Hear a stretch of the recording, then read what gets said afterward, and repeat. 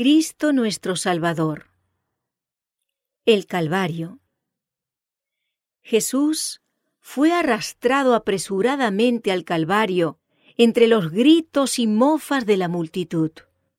Cuando salió del pretorio, le pusieron sobre los doloridos y ensangrentados hombros la pesada cruz que había sido preparada para Barrabás. Hicieron cargar cruces también a los ladrones, quienes debían sufrir la muerte al mismo tiempo que Jesús. La carga era demasiada para el Salvador, que se encontraba muy débil. A los pocos pasos, cayó desfalleciente bajo el peso de la cruz. Cuando se hubo repuesto algo, volvieron a ponerle la cruz encima. Anduvo otros cuantos pasos más y volvió a caer exánime. Sus perseguidores comprendieron entonces que le era imposible seguir adelante con aquel peso, y no sabían quién estaría dispuesto a llevar esa carga tan humillante. En aquellos momentos vieron venir a Simón, Cireneo, y tomándole le obligaron a llevar la cruz hasta el Calvario. Los hijos de Simón eran discípulos de Jesús, pero Simón mismo no había aceptado al Salvador.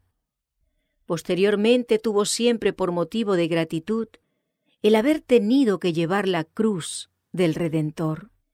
De ese modo, la carga que le obligaron a llevar fue el medio de su conversión. Los acontecimientos del Calvario y las palabras que allí pronunció Jesús hicieron que Simón le aceptara como hijo de Dios. Al llegar al lugar de la crucifixión, los reos fueron sujetados a los instrumentos del tormento. Los dos ladrones que fueron llevados con Jesús forcejearon con quienes los amarraban a la cruz, pero el Salvador no opuso ninguna resistencia. La madre de Jesús le había seguido en aquel terrible camino hacia el Calvario. Anhelaba socorrerle cuando le vio caer bajo su carga, pero ese privilegio no le fue concedido. A cada instante esperaba ver en Jesús alguna manifestación del poder que Dios le había dado y que lo libertaría de aquella turba asesina.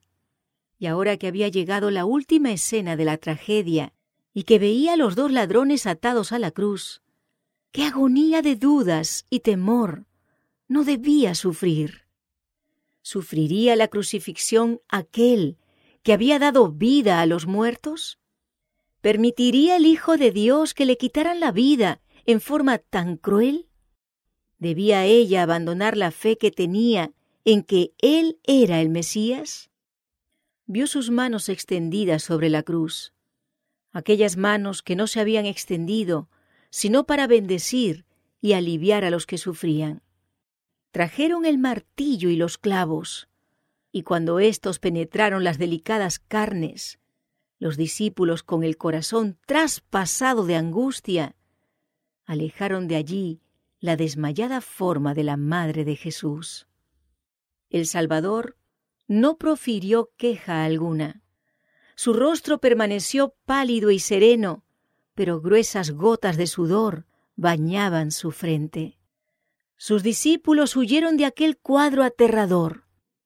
Él pisó el lagar, solo, y del pueblo nadie había con él. Isaías capítulo 63, verso 3. Mientras los soldados consumaban tan fatídica obra, la mente de Jesús, prescindiendo de sus propios padecimientos, se fijó en la terrible retribución que un día caería sobre sus perseguidores. Se compadeció de su ignorancia y exclamó: «Padre, perdónalos, porque no saben lo que hacen». Lucas capítulo 23, verso 34. Jesús estaba ganando el derecho de llegar a ser el abogado de los hombres ante el Padre. Esta súplica de Cristo a favor de sus enemigos incluía al mundo entero. Abarcaba a todo pecador, desde el principio del mundo hasta el fin. Cada vez que pecamos, Cristo vuelve a ser herido. Por nosotros levanta ante el trono sus manos atravesadas y dice: Padre, perdónalos, porque no saben lo que hacen. Luego que Jesús fue clavado en la cruz, ésta fue levantada por hombres vigorosos y metida con fuerza en el lugar preparado para ella, causando agudos dolores al Hijo de Dios.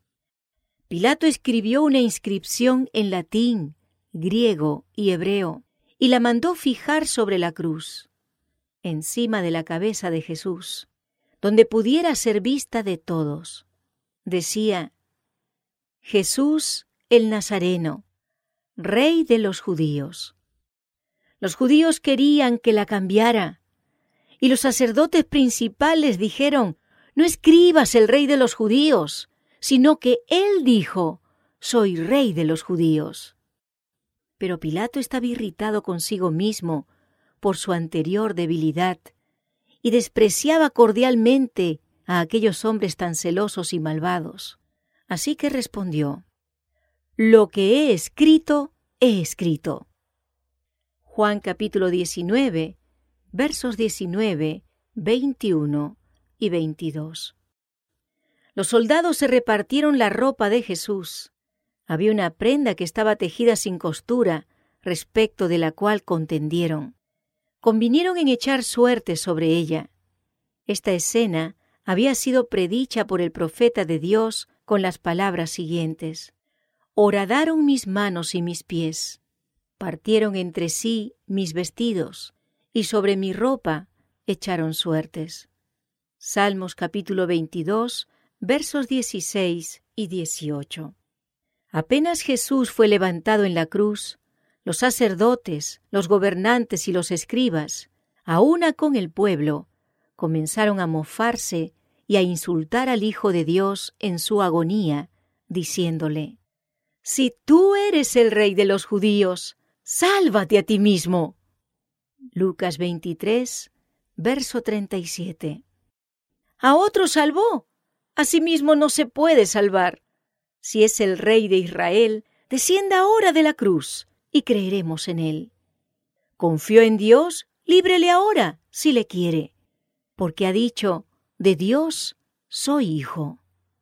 Mateo capítulo 27, versos 42 y 43.